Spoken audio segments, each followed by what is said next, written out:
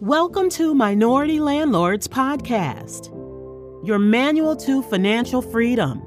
Are you looking to escape the 9-to-5 rat race? Do you want to earn passive income while building generational wealth for you and your family and don't know how to get started?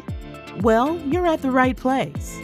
Here at Minority Landlords, we're here to help educate minorities about real estate investing. And now your host, Pepe Amoti. Hey, it's host Pepe with the 43rd episode of Minority Landlords Podcast. Today, I'll be talking about foreclosures. As you guys know, there's been a lot in the news and folks talking about foreclosures and how there's been an over 200% increase in foreclosures in the United States just in the first 6 months of this year so far.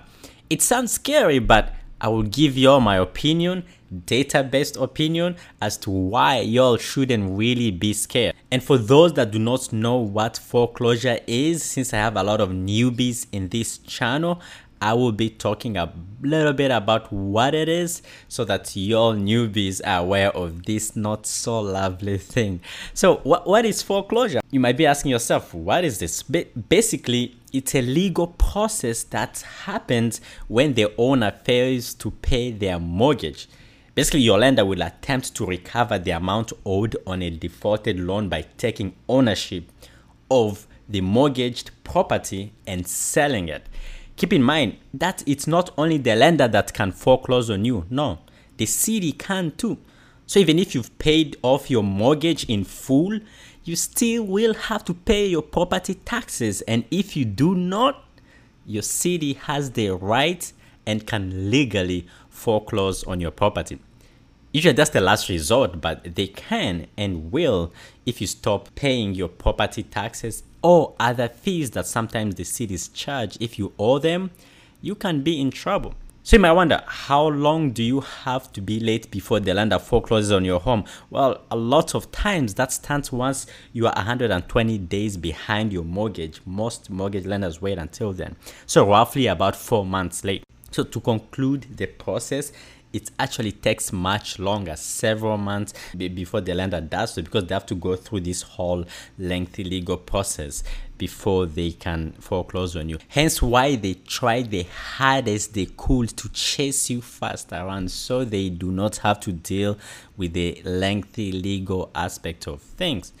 As for you, if you can't pay it, I can't suggest enough to just go ahead and pay your mortgage, because guess what?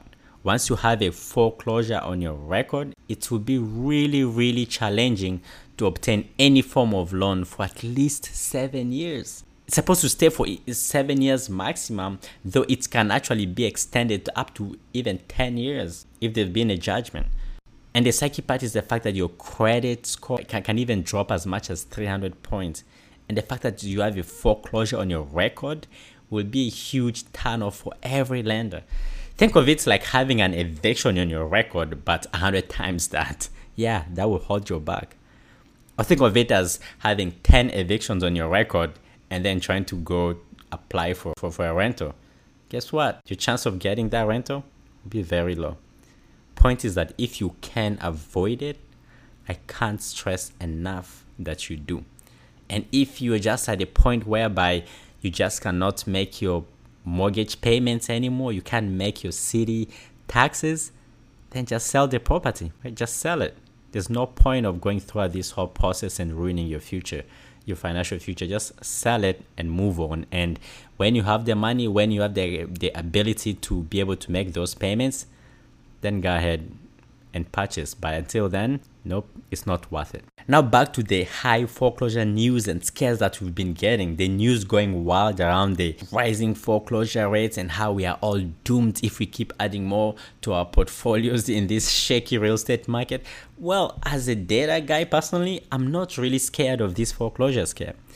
If you look at the historical data, the number of foreclosures have actually been incredibly higher than the last 2 years also during COVID. And all of us know why. All of us know why the numbers before COVID were higher than during COVID. During COVID, foreclosure numbers went extremely low. And that's the big part of it is due to the foreclosure moratoriums. No one was being foreclosed on in spite of how late they were late on their mortgages, right? In spite of how late they were in a mortgage payment, they weren't being foreclosed on. Hence why we just started to see a very drastic volume of foreclosures ever since the moratoriums got lifted in many states. To put things in perspective, in 2010, right after the crazy market crash, we saw foreclosure of over 1.6 million homes within the first 6 months of that year. When the economy went back fine, foreclosure numbers decreased by fold since then, and the last normal economy foreclosure was in 2019 with a little over 296,000 homes being foreclosed on in the first 6 months of the year 2019. In 2020, that figure dropped to 165,000 homes, and we all know why. In 2021, last year, horrible year for a lot of investors and lenders because foreclosed homes numbers dropped to 65,000, the lowest we've seen in a million years, hypothetically speaking.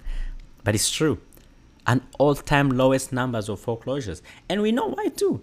The moratorium on foreclosing homes was still in place. And now most of those have been lifted in a lot of states. And in the last 6 months of 2022, we've already seen homes being foreclosed on raising from the 65,000 of last year to 165,000 this year so far. Is that a huge jump from prior year during the same period of time? Absolutely yes. Am I surprised? Absolutely no, because we clearly know the reason why. And that's because of the moratorium that's been lifted. But even still, that number should be significantly higher than that based on historical data.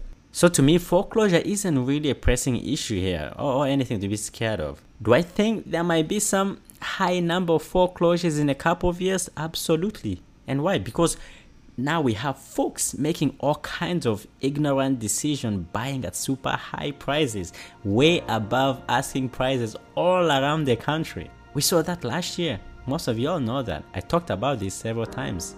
People are buying things they can't afford and paying way above how much homes are worth. Those folks will definitely suffer the consequences. But for the rest of us who make educated financial decisions, don't panic.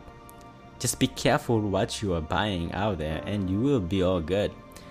It's hard to find deals for sure, but there's still deals out there, folks, if you know how to hustle and to beat the odds. Alright, folks, and now it's time for our weekly mortgage markets recap for the week ending in August 4th, 2022. Last week, we had some more good news pertaining to interest rates for y'all that are in the buying spree. 30-year fixed rate mortgage dropped to 4.99%, down from the 5.30 the week before and even higher than that the week prior to that. 4.99% isn't so great, but it's the lowest we've seen in the last few months. There's still a lot of volatility in the market due to inflation, as we know, and all the hard work that the Fed is still doing around to ease the uncertainties in the market. So don't be surprised if this week it goes significantly higher. So it's still, like I said in the last few episodes, it's just there's a game still they're playing around to try to ease all these fears and the uncertainties in the market. Alright, folks, anyways, that's all I have for y'all. Please share this episode to your friends and family and loved ones and strangers and enemies and anybody really. And also don't forget to leave us a review on iTunes so that we can reach as many people as possible. We release an episode every single week, every single Wednesday, so tune in next week as well for more. And until next time, stay hungry. Thank you for listening to Minority Landlords Podcast. Please like and subscribe and leave us a rating on iTunes so that we can reach as many people as possible. We will appreciate it if you tell your friends and family too about the podcast. Also visit us at minoritylandlords.com.